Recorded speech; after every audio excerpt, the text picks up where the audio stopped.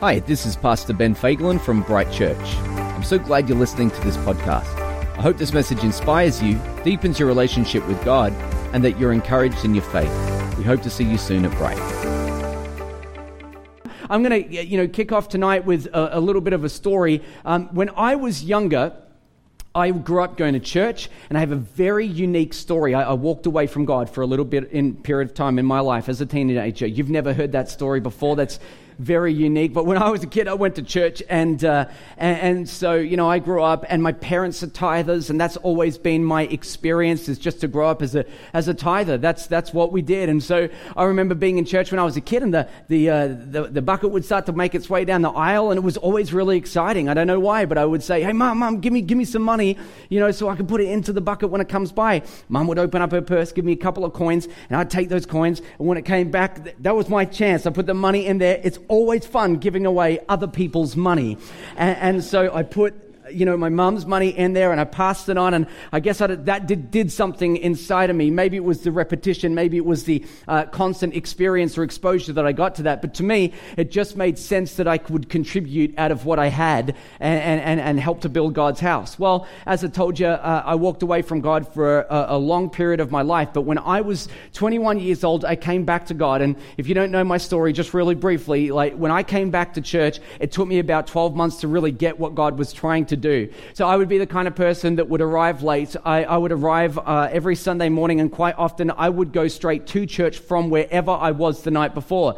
Didn't go home, didn't take a shower, arrive late, and just if I was out, I'd catch the taxi straight to church, and so I'd walk in and I'd sit down at the back. And here's the thing, my life during that period was actually a mess that I was trying to get on track. But the weird part about all of this is when I went back to church, I couldn't get the rest of it right, but I started tithing. Isn't that weird? Because oftentimes I think people come to church and the last thing that they want to part with is their money. And yet for me, I was coming back to church and I'm like, oh, this old thing. Yeah, I remember this. Great. Where do I give? Sign me up, And so that's what I did. As soon as I came back. And the thing was that money never had my heart as a kid. Didn't have my heart as a teenager. Certainly not as an adult. It didn't bother me, I just realized that was something that God wanted me to do. And so that's my background. That's my exposure. That's my experience. That's how I began and how I started to look at things. And so, today, what I'm talking about is money, because money matters to God. Now, tonight, I am going to get my teacher on. All right? I'm glad you sound excited now. So, I'm going to get my teacher on. Here's what you're going to have to do. You need to listen, because I'm going to move through as much as I can to help unpack this as best as I can for you. And I want you guys to listen in. So let me start by saying this. In the parables that Jesus shared, 16 out of 38 parables were on money. In the Gospels, 1 in 10 verses is on money. And the reason why that is I think it's got nothing to do with money and everything to do with your heart.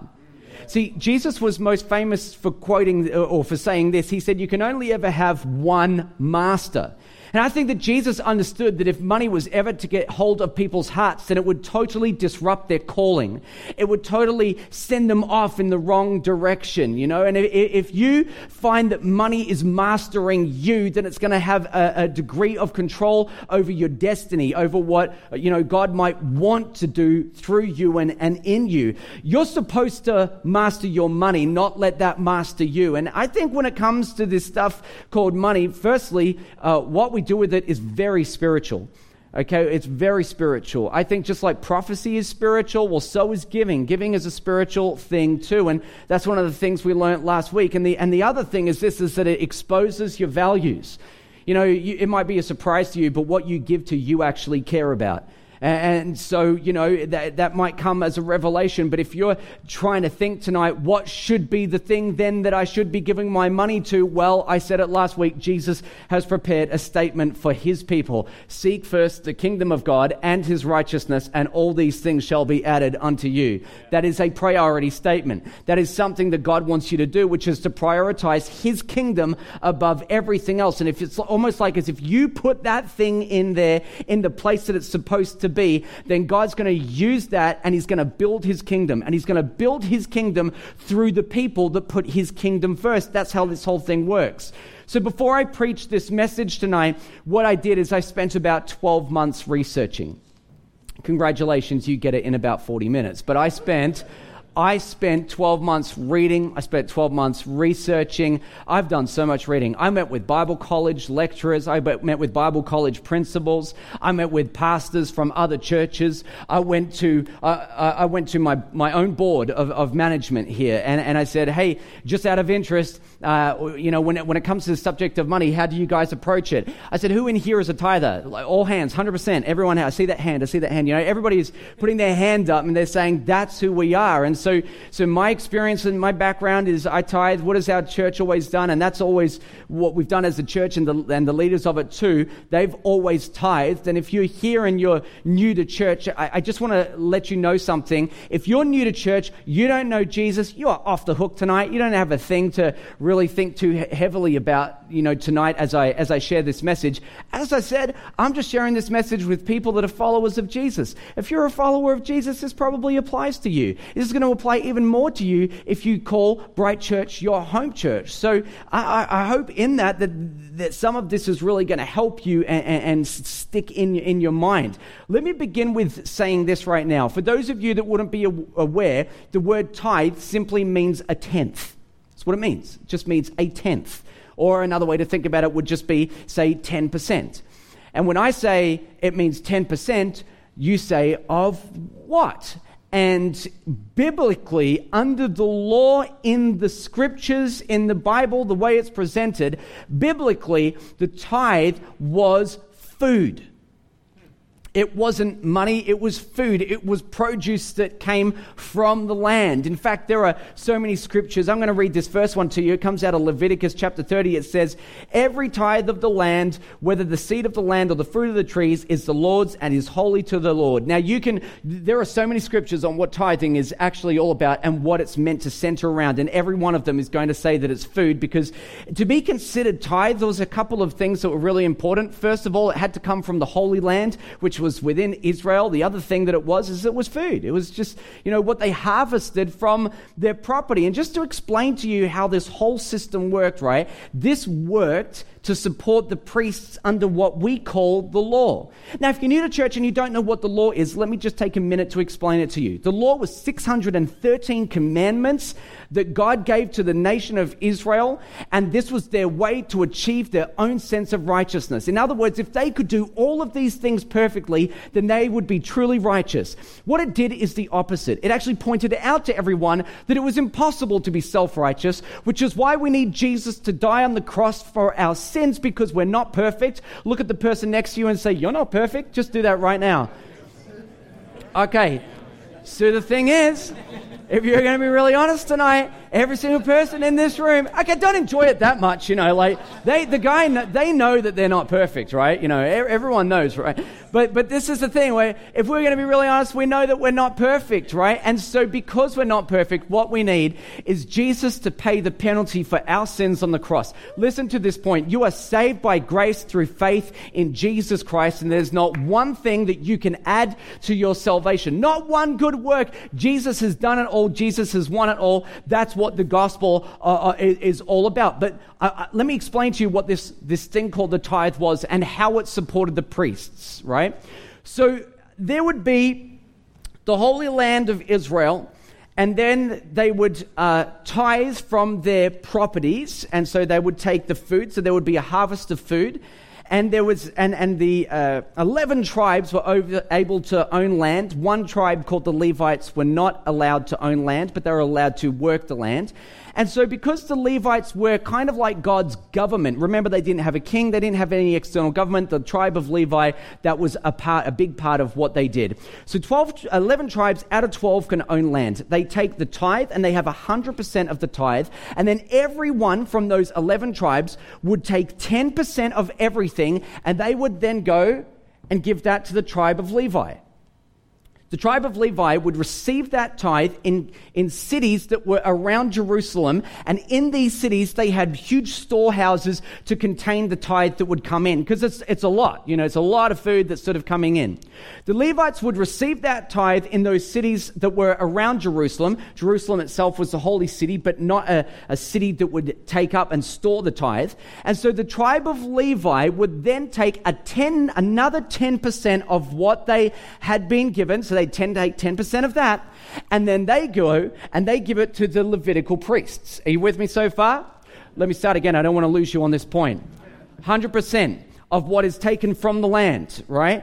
Then they tithe 10% of that. 10% of that goes to the tribe of Levi. They give it to the tribe of Levi. They take that and say, we're going to separate out a further 10% from that. They take that, they give that to the Levitical priests. That supplies them, so they don't need to do anything else. And they can take that to the holy city in Jerusalem and administer the sacrifices and everything that they were supposed to do so that they could atone for the sins of Israel. This is how the system was set up. It was set up in such a way that it would enable this group of people called the Levites and the Levitical priests to be able to do their jobs. Okay, now sometimes they did their jobs really well. Sometimes they did not do their jobs so well. And there is a scripture in Malachi that I want to read to you. And this is a scripture that you would often hear when it comes to tithing. This is what it says. A little heading at the top of this passage of scripture here in Malachi chapter 3 says, robbing God. It says this in verse 10.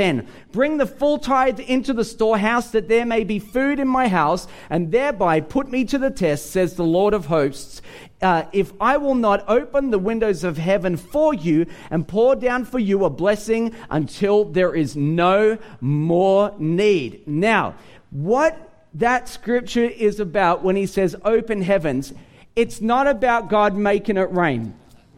That's not about money.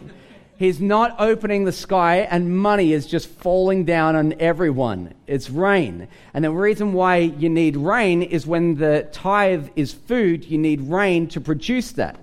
Now, this letter called Malachi is actually written not to the people of Israel, but to the priests who are not doing the job that they're supposed to be doing. The nation of Israel were taking the tithes, separating out the 10% from the 100%. They gave it to the Levites. But what happened after that is the Levitical priests were doing two things that were really, really bad. Number one, they took from all of the offerings that people gave, they were giving God their worst offerings. The sick, the lame animals. They also didn't give him the best produce. And they were only supposed to get 10% from what the Levites received, and they were taking more than what was given to them. They were bad priests, And what you need in church is good leaders with integrity that will do the right thing. These guys were not doing the right thing. And so in this, there's a whole heap of curses that are actually in this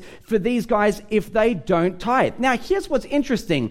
A lot of grace-filled, Bible-believing teachers will say that if you don't tithe, that you will receive a curse on your finances and all your stuff for not tithing, because that's what comes out of this passage. I don't really believe that, because Jesus became our curse and he makes us righteous, not because we are, but because he was, and he gives that to us. The word that we use for that is called justification. So I don't really subscribe to that. To me, it just doesn't seem to make sense. But I want to tell you some strange things about tithing. Are you guys with me so far? Yeah. I told you I was going to get my teacher on tonight, all right? So here's the thing, right?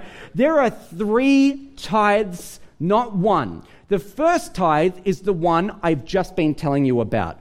The second tithe was a festival tithe, and they had like a forced holiday. They would have to take the tithe, set aside 10%, and then they would all go to Jerusalem and just have a big old party. Then there was a third tithe, and this was a tithe to the poor.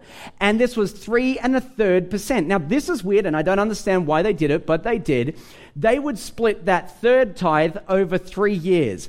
I don't understand. It's meant to be a 10th part. I don't know why they split it over 3 years, but they did. And so the third tithe was split over 3 years, 3 1/3%, which was essentially their welfare system for the poor because they didn't have a government set up like anything else. So that kind of makes a lot of sense. Now, the thing that we need to figure out is what principle of everything I just told you could be, if it's possible, carried forwards into the New Testament. What are we going to take from everything I just told you and apply to today so that, we either tithe or how do we support the church and how is it supposed to work moving forwards? Well, in order to understand that, here's another thing that you need to know. There were 3 parts of the law. So there was the moral law, the ceremonial law, and the civil law. God's moral law would be things like maybe the 10 Commandments, the treatment of people, and the ceremonial laws would be a whole heap of other things that are to do with supporting the Levitical priests. Now, when Jesus died on the cross, God's moral eternal law continued through the cross. But the civil and the ceremonial parts of the law were fulfilled and they stopped. So if we can figure out where the tithe sits, then we know what makes it through the cross into the New Testament. You with me so far? Yeah. All right, here's some interesting things about tithing. The poor didn't tithe. How about that? The poor didn't tithe. In fact, the tithe was a system that was set up to help the poor. In fact, when it came to the way that they would harvest, they would actually go to the land that they owned. If you were blessed enough to be able to have land, not everybody had it, but what they would do is they would harvest from their property and they would leave the fringes of the property where the fence line was, not going too close to the fence line and leaving the fringes for, and I quote, the poor to come and glean from what was left around the edges. And they left that part on purpose. Here's another interesting thing. When they did tithe, they didn't tithe on everything that grew on the land because they only counted the tithe from what they personally harvest. And so, whatever was left on the fringes of the property for the poor, that didn't count, and they wouldn't consider that part of their tithe. They would only do the tithe on the part that they actually brought in for themselves. In fact, let me read a scripture to you. This comes out of Deuteronomy.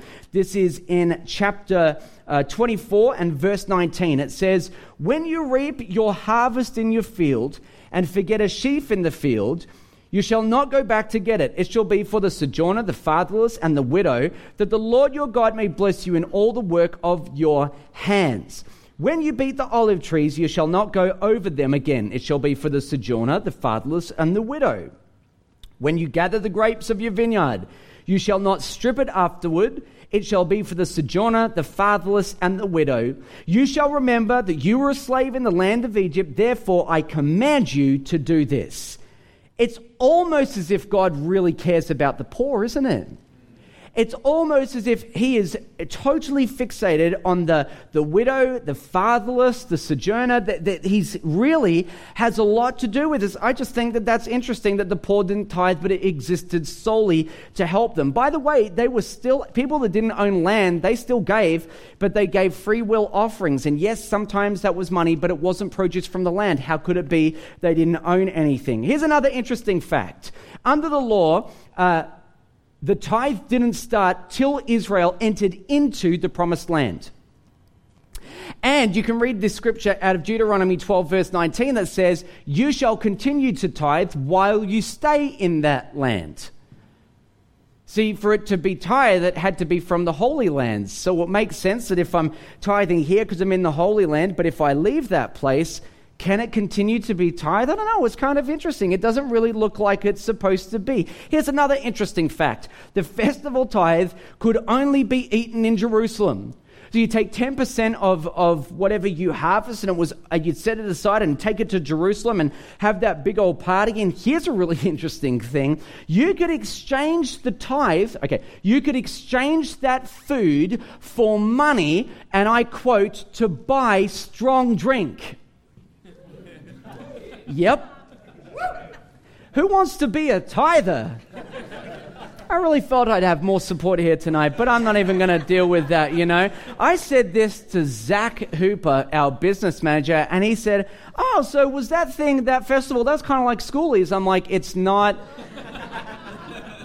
It is not like schoolies, Zach Cooper, but you could exchange what you had for money to buy strong drink. Now, all of this is interesting, but the question is this thing called tithing, is it under law or is it under grace? Is it old covenant or is it new covenant? And it's really important to figure this out. So let me tell you this, how you read the Bible is very important.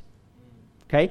And there are different principles that we use to interpret and understand the Word of God. And what the word that we would use to describe how we apply those principles is the word hermeneutics.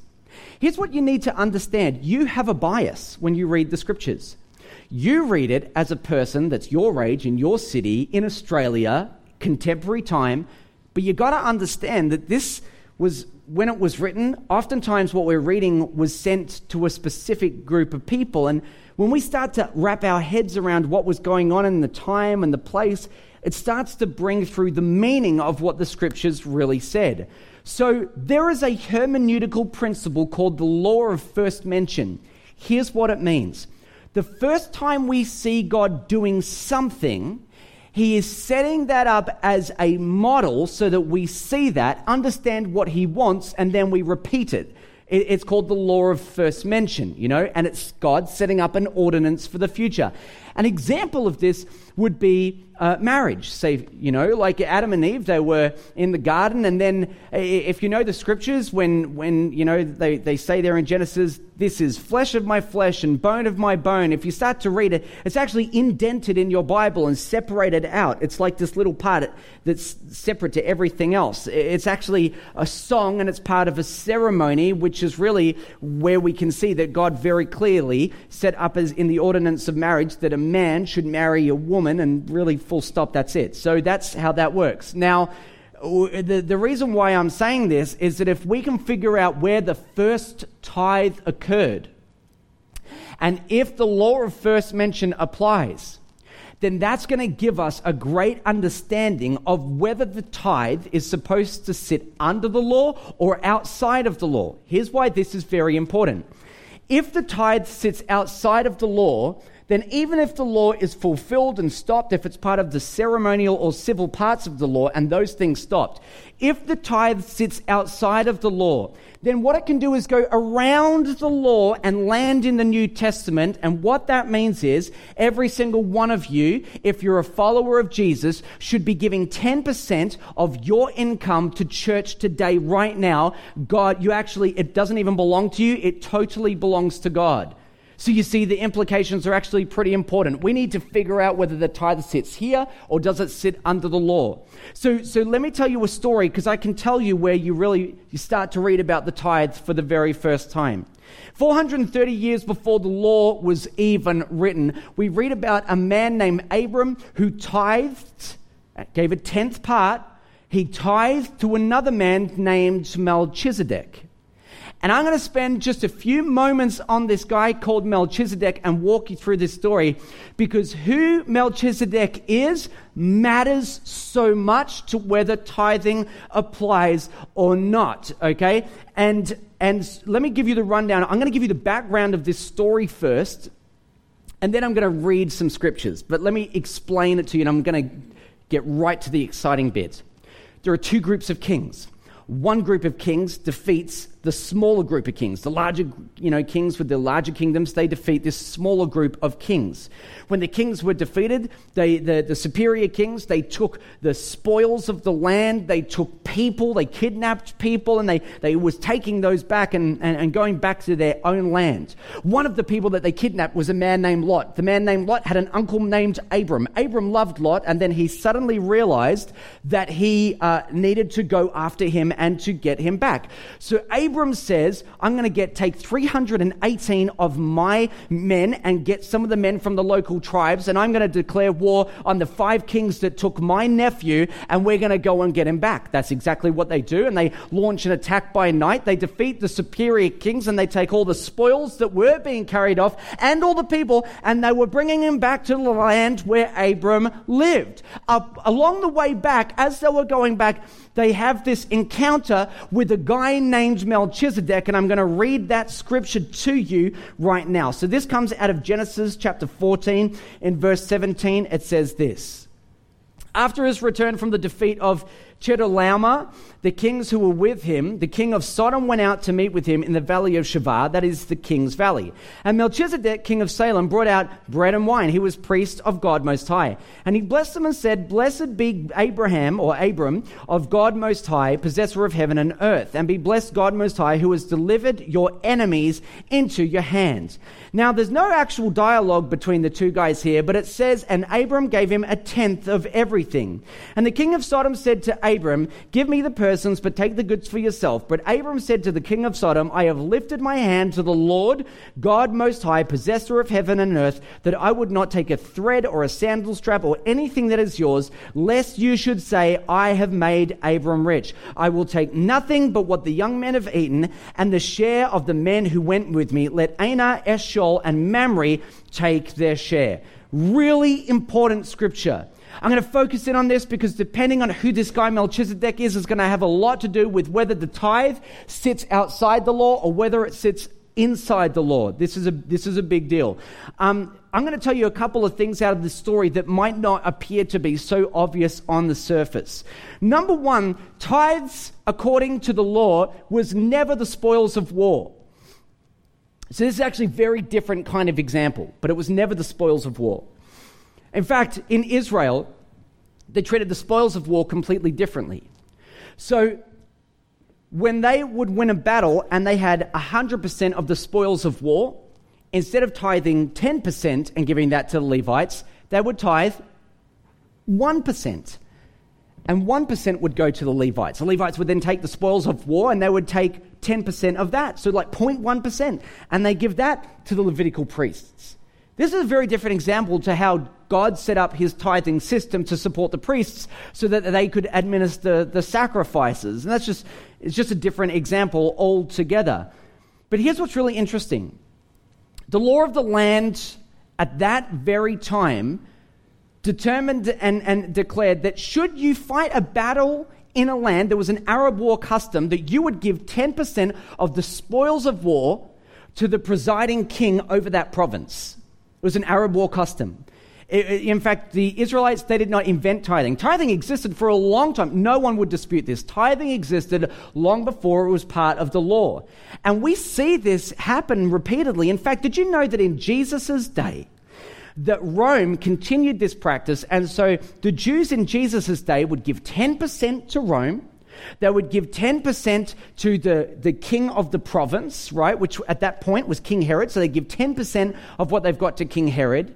And then they have the first tithe, the festival tithe, and the tithe to the poor. No wonder they hated the tax collectors. They were already in excess of 40%, and the tax collectors were taking even more than their share and lying about it to the Jewish people, which is why they just hated the tax collectors so much. We see this thing happen all the way through, and so I thought, that's kind of interesting, you know? Like, was Abram really tithing a tenth to Melchizedek because he was this intermediate person that was between God and people, and that's why he tithed? Like, what was that all about? Well, to know that, you have to kind of figure out who Melchizedek is. And Melchizedek is this character that seems to be shrouded in mystery. Who is this guy? It's like trying to figure out who he is. And a lot of people have a lot of different theories about who he is, but if I just stick with the scriptures and read what the scriptures say about who Melchizedek is, we start to find some really interesting facts. How about this? His close ally and friend, who is in this story with Abram after they've defeated the kings, is the king of Sodom. The king of Sodom and Melchizedek are obviously quite close. In fact, what a lot of commentators will say is that because Melchizedek didn't directly fight in the battle, and at the end of that scene we see the king of Sodom celebrating with Melchizedek, it is likely that the king of Sodom was his delegate in that battle. Now, if the word Sodom sounds familiar to you, it's probably because it's a pretty famous story in the Bible, because 5 chapters after this, God destroyed the cities of Sodom and Gomorrah because they were so morally backwards and they wouldn't repent of what they were doing, so he destroyed the cities. And I started to think about this. I'm not so sure this guy Melchizedek is as righteous as we think he's supposed to be. Why would he keep the company of someone that was so morally backwards only to destroy that city 5 chapters later? I think who we think Melchizedek is oftentimes can be interpreted a little bit wrongly. In fact, if Melchizedek was looking for someone who was morally virtuous, why would he not take Abram, who is called a friend of God, who is the founding father of their faith? It makes more sense that Abram would be his delegate. So there is something about the story that just doesn't quite make sense. We read his name and it says the translation of his name is King of Righteousness, but that doesn't mean that he was. That was the translation of his name. And here's what I can tell you. I really don't think he is the pre-incarnate Christ, as so many people have said him to be. Do you know that there's a lot of people that say Melchizedek was Jesus in bodily form before he was born of the Virgin Mary? You know, who is this person that is this Melchizedek, this King of Righteousness and King of Peace? I don't think that's who he was at all. And we go, hang on a second. He was meant to be the priest of the Most High God. And in fact, it says that he was the priest of this guy, of this God, who he also declares to be the possessor of heaven and earth. Would it then shock you to learn that the term Most High God, possessor of heaven and earth, was a very common phrase to describe the god Baal, the false god Baal?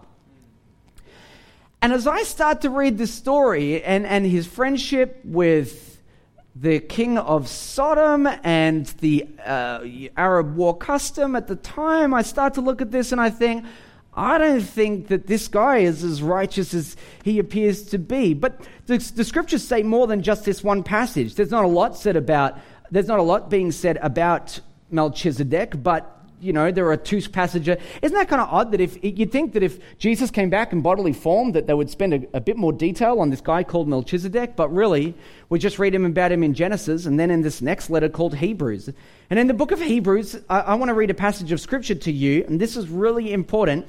This is Hebrews chapter 7 and in verse 1. Now, this is what it's going to tell us, that Melchizedek resembles Jesus, that he's a type of Jesus.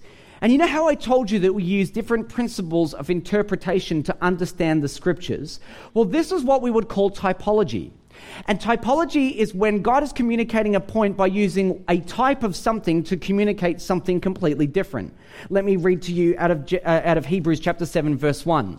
It says, "For Melchizedek, king of Salem, priest of the Most High God, met Abraham, returning from the slaughter of kings, and blessed him. And to him Abraham apportioned 1/10 of everything. He is first," remember this, "by translation of his name." I think that's in there for a reason, because they're not saying he was completely righteous, but by translation of his name, King of Righteousness. And then he is also King of Salem, that is, King of Peace, because that's what that word meant. Here's where he starts to get really mystical. "He is without father or mother or genealogy, having neither beginning of days nor end of life, but resembling the Son of God, he continues a priest forever."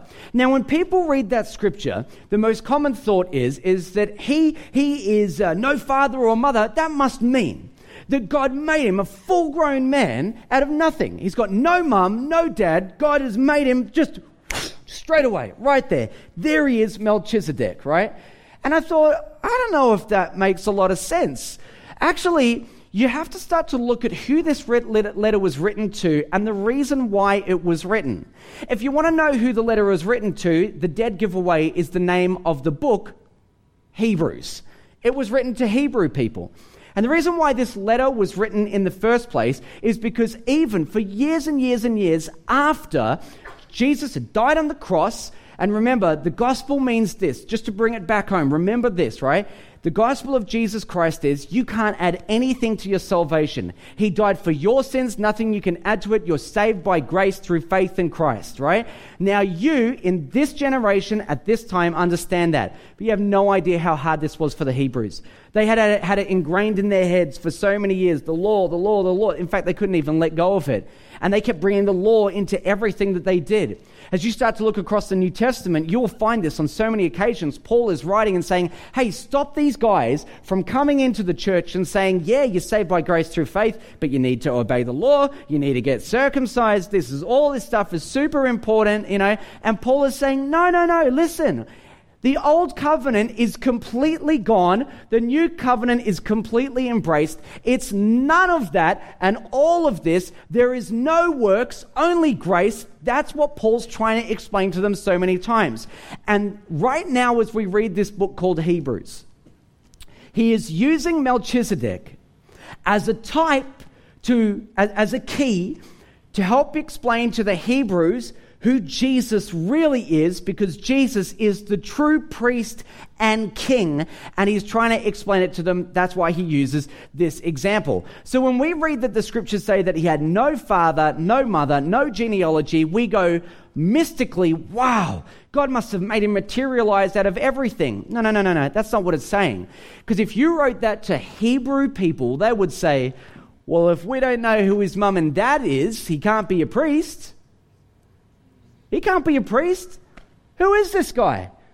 If he has no genealogy, we can't trust that this guy should be a priest. There are rules about this stuff, We can't believe this. In fact, you know what? If you open the Gospels and you start at the very beginning of the New Testament, one of the things that you'll see in the book of Matthew, it's the first chapter, and most of you don't read it, you skip over it because it's the lineage of Jesus. And he was the father of, and the father of, and father of. And don't you do that? You just go, yeah. Okay, now I'm going to start to read. Oh, and Mary had a baby. Wow. And so, yeah. How many of you just sit there and read that every time? Like, no one goes through that and says, wow. It's actually kind of interesting, right?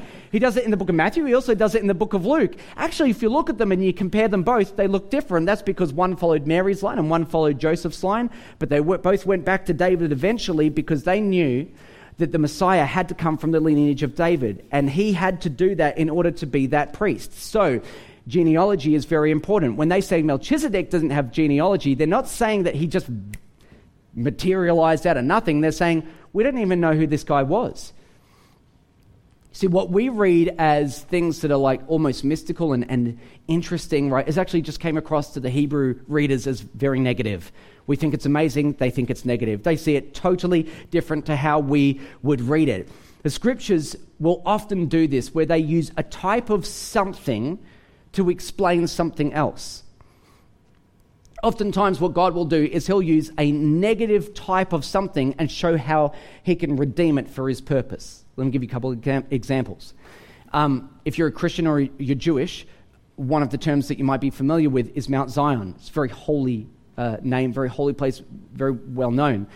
And yet it might surprise you to know that Mount Zion was the name of a pagan fort in Jerusalem for 1,000 years before it took on its holy meaning for Christians and for Jewish people. Well, that's kind of interesting to me.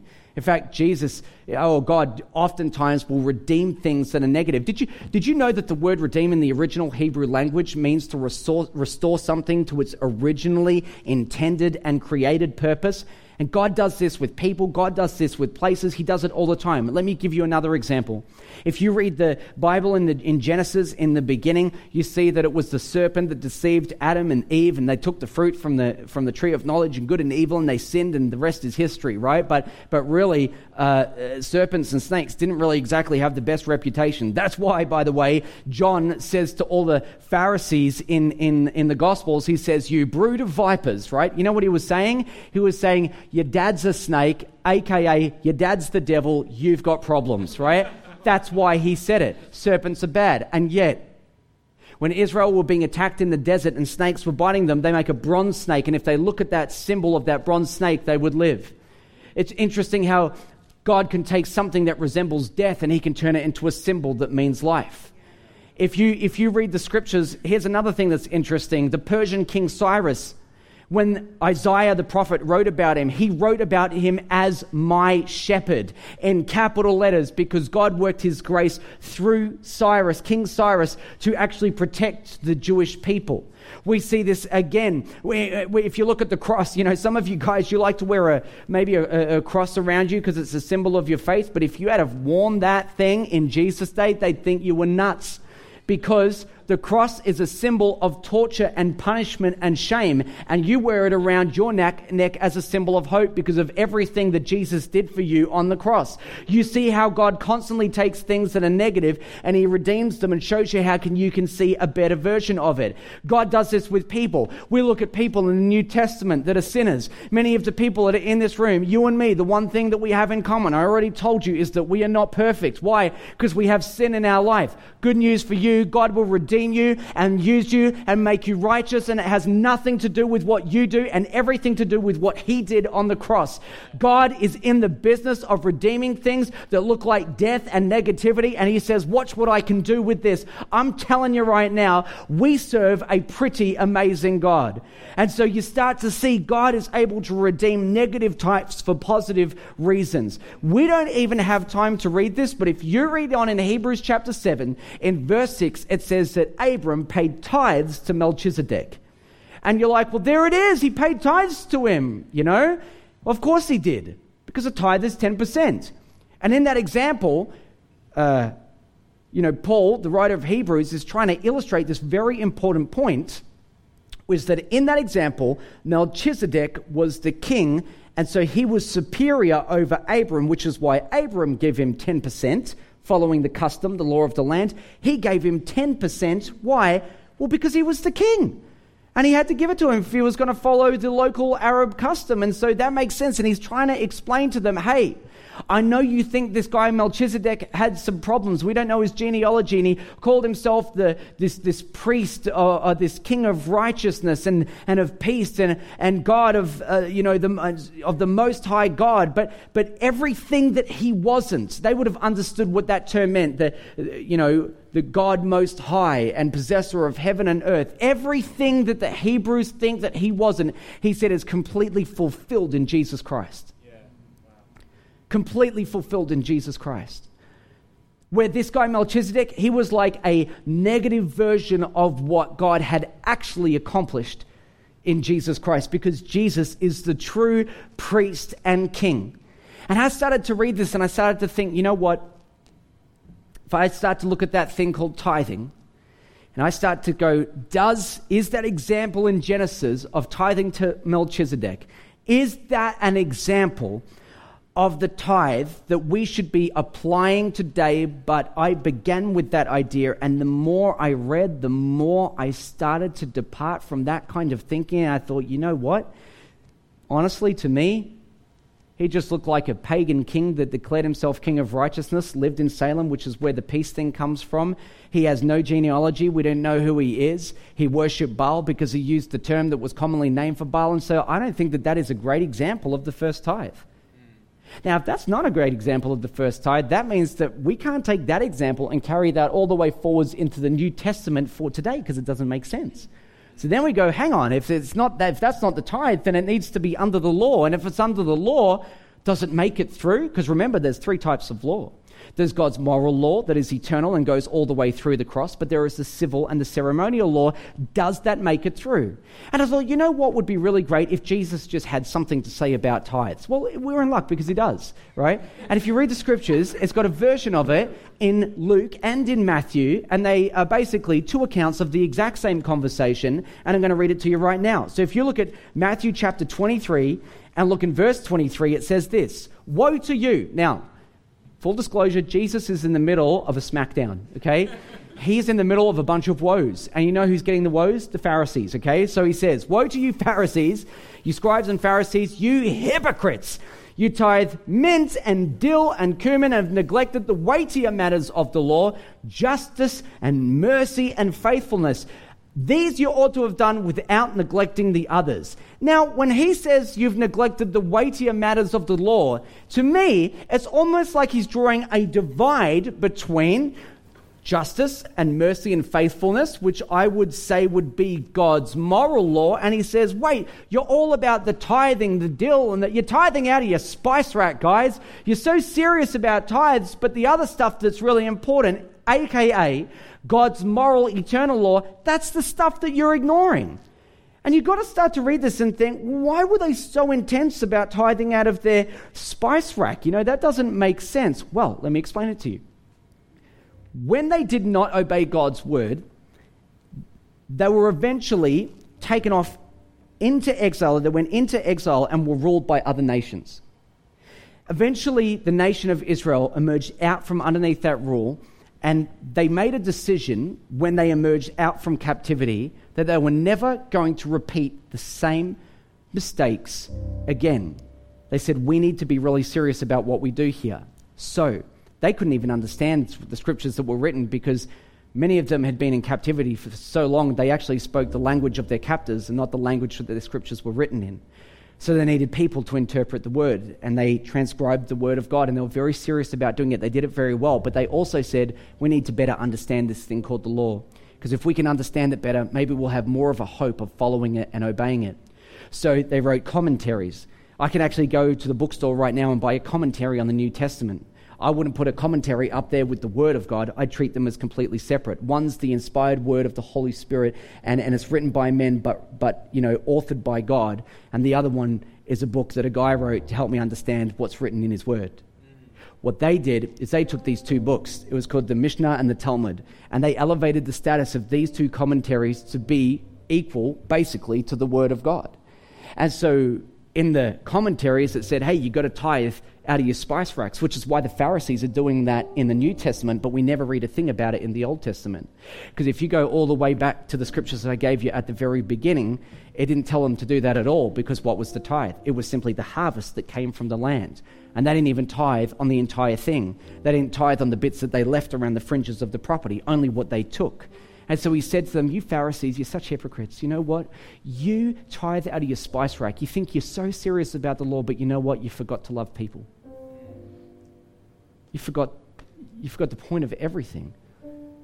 If we were going to summarize the law, isn't it not to love God and love people? And he said, you know what? You're all about loving God and tithing, and you think that that's so the ceremonial parts of the law. You celebrate that publicly and you think that that's so important, but you're hypocrites because you are neglecting the things that are more important to God. And as I start to read this and start to see it, I realize that what he's saying is you have a priority issue, Pharisees. I started to look at the New Testament with fresh eyes and say, hang on, what did the New Testament do? How did they model it? Because there's got to be something in what they did that could teach us how we're supposed to live for today. And as I started to read that, here's a couple of things that I noticed, that when they gave, they didn't just give 10%, they gave everything. They gave everything they had. In fact, if you read about the beginning of the church in the book of Acts, one of the things that you'll see is they were bringing the title to their properties and laying them at the apostles' feet. They said, hey, don't just have 10%, have everything, take it all. Full disclosure, they thought Jesus was probably going to come back in a couple of months. So they didn't really care too much about stewardship. Who cares what we do tomorrow? By the time this cash runs out, Jesus will come back and life will be sweet. Well, they were wrong. And for 2,000 years, people have been saying, Jesus is about to come back. Your grandma says Jesus is really about to come back, right? And people keep saying it, but he's not back yet. And so my point to you is we should live realizing that tomorrow we need to steward today what we need for tomorrow, but we should carry the heart that they had, which is, I'm going to give everything I can to you. I'm going to give everything I can to your cause, to your kingdom. And the pattern that is modeled to the New Testament church is seen best in the person of Jesus Christ himself. Because what Jesus did is he didn't say, hey, I'm just going to give you part of me. He says, I'll give you all of me. I'll give you my whole life. I'll give you everything I have. When God sent Jesus from heaven to earth, he gave everything. For God so loved the world that he gave his only son, and whoever believes in him shall never perish but have eternal life. God gave everything when he gave us Jesus. He held nothing back. Do you know the number 10? Do you know numbers have different meanings in the Bible?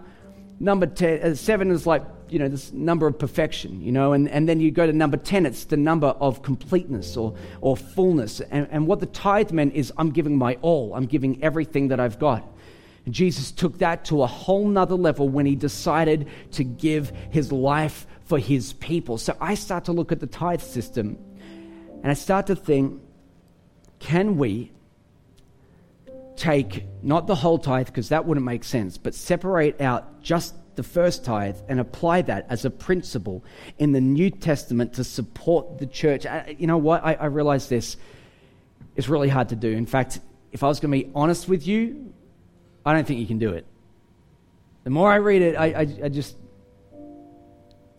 don't think you can do it. But the New Testament model is something that's so much greater than that. The New Testament model is like, not that you can get away with not giving. In fact, if you see how extreme they were about that, I start to read these scriptures and I see what the early church did. They gave till they had nothing left. I start to read about the Macedonians, and if you don't know what the Macedonians did, then jump on our podcast and listen to last week's message, because that's why I preached it. The Macedonians that were poverty-stricken with nothing to give, they said, would you just let us give? And Paul was like, are you kidding me? You guys have got nothing. They said, if you would just let us give, it would mean so much to us. And it says that they found overflow and abundance in poverty.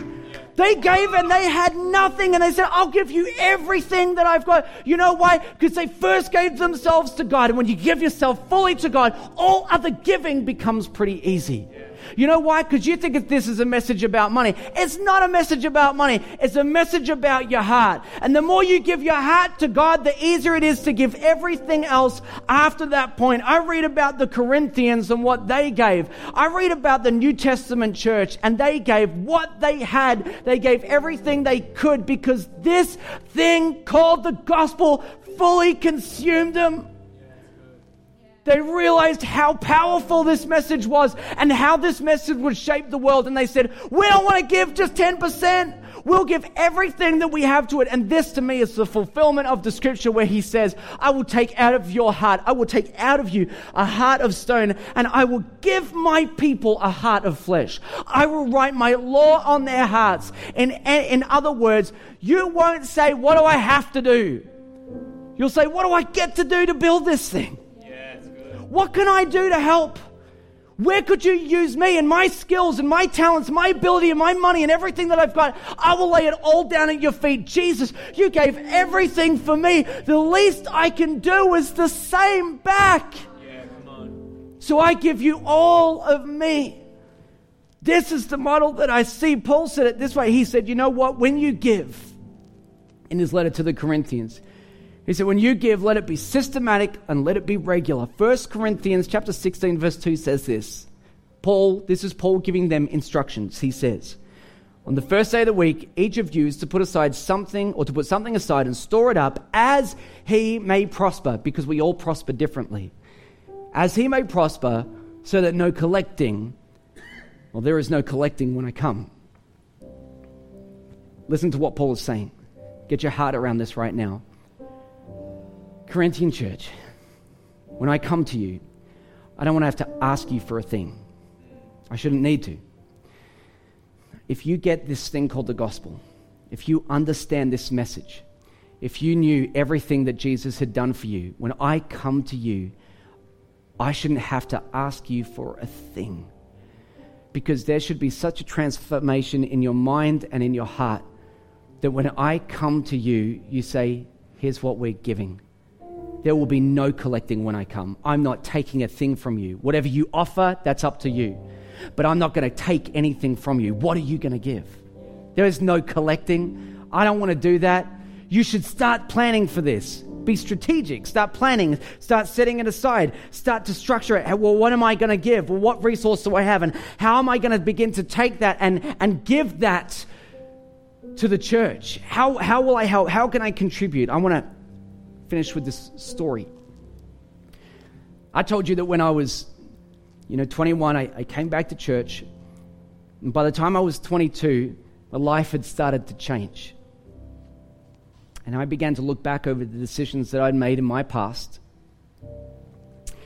And I realized that there was a lot of things that I'd done that I was concerned would have fallout in my life. I thought, this life that I live, it's going to catch up with me somewhere, eventually. And I can take you to the exact spot on Manchester Road in Mooroolbark where I prayed this prayer. I'm driving in my car. And I said to God, Lord, if you can save me from my own decisions, from the things that I've done, if you can save me, you can have me. That prayer is one of the most life-defining prayers I have ever prayed in my life. And the reason is because I knew what I meant. I am regularly reminded that I gave myself to God on that day. I'd already asked him into my life. I'd already received salvation and forgiveness for my sins. And that day I said, God, if you can save me, you can have me. And to me, I realized that, you know what, God, you can have. I said these things. I said, you can have all of my money. You can have all of my time. At that point, I honestly believed I had no skills, no talent, no ability. I said, God, what little, if I have any skills, talent, or ability today, I'm giving it to you. And if I give you my time, my abilities, if I give you my money, God, I give it all to you. I literally said this prayer. I said, do what you can with it because it's all yours. If you can save me from the life that I created for myself, I give you 100% of me. And you know what I think? I think that's the response that we're supposed to have. I love you so much. I refuse to withhold even one thing from you. I give you 100% of me. I'm not going to give God 10%. I'm not saying that you necessarily shouldn't. If you want to do it, go ahead and knock yourself out. But I'm saying to you that you can't just give 10% and tick a box and say, there it is, I've done it. That's not what God's interested in. He wants you. He wants all of you. He gave everything he had to save each and every one of you. I think that what he's looking for is people that say, I will at least give you the same back. I will give you all of me. Not 10%. You can have all of me. Have 100% of everything that I do. So what do I do? What do me and my wife do? Because we talk about this. Well, the truth is, I tithe. I tithe because I give 10%. That's a good round number. I like 10%.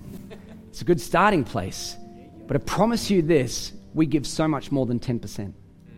Because every time there's an opportunity to sow financially into the kingdom, we will show up at that moment.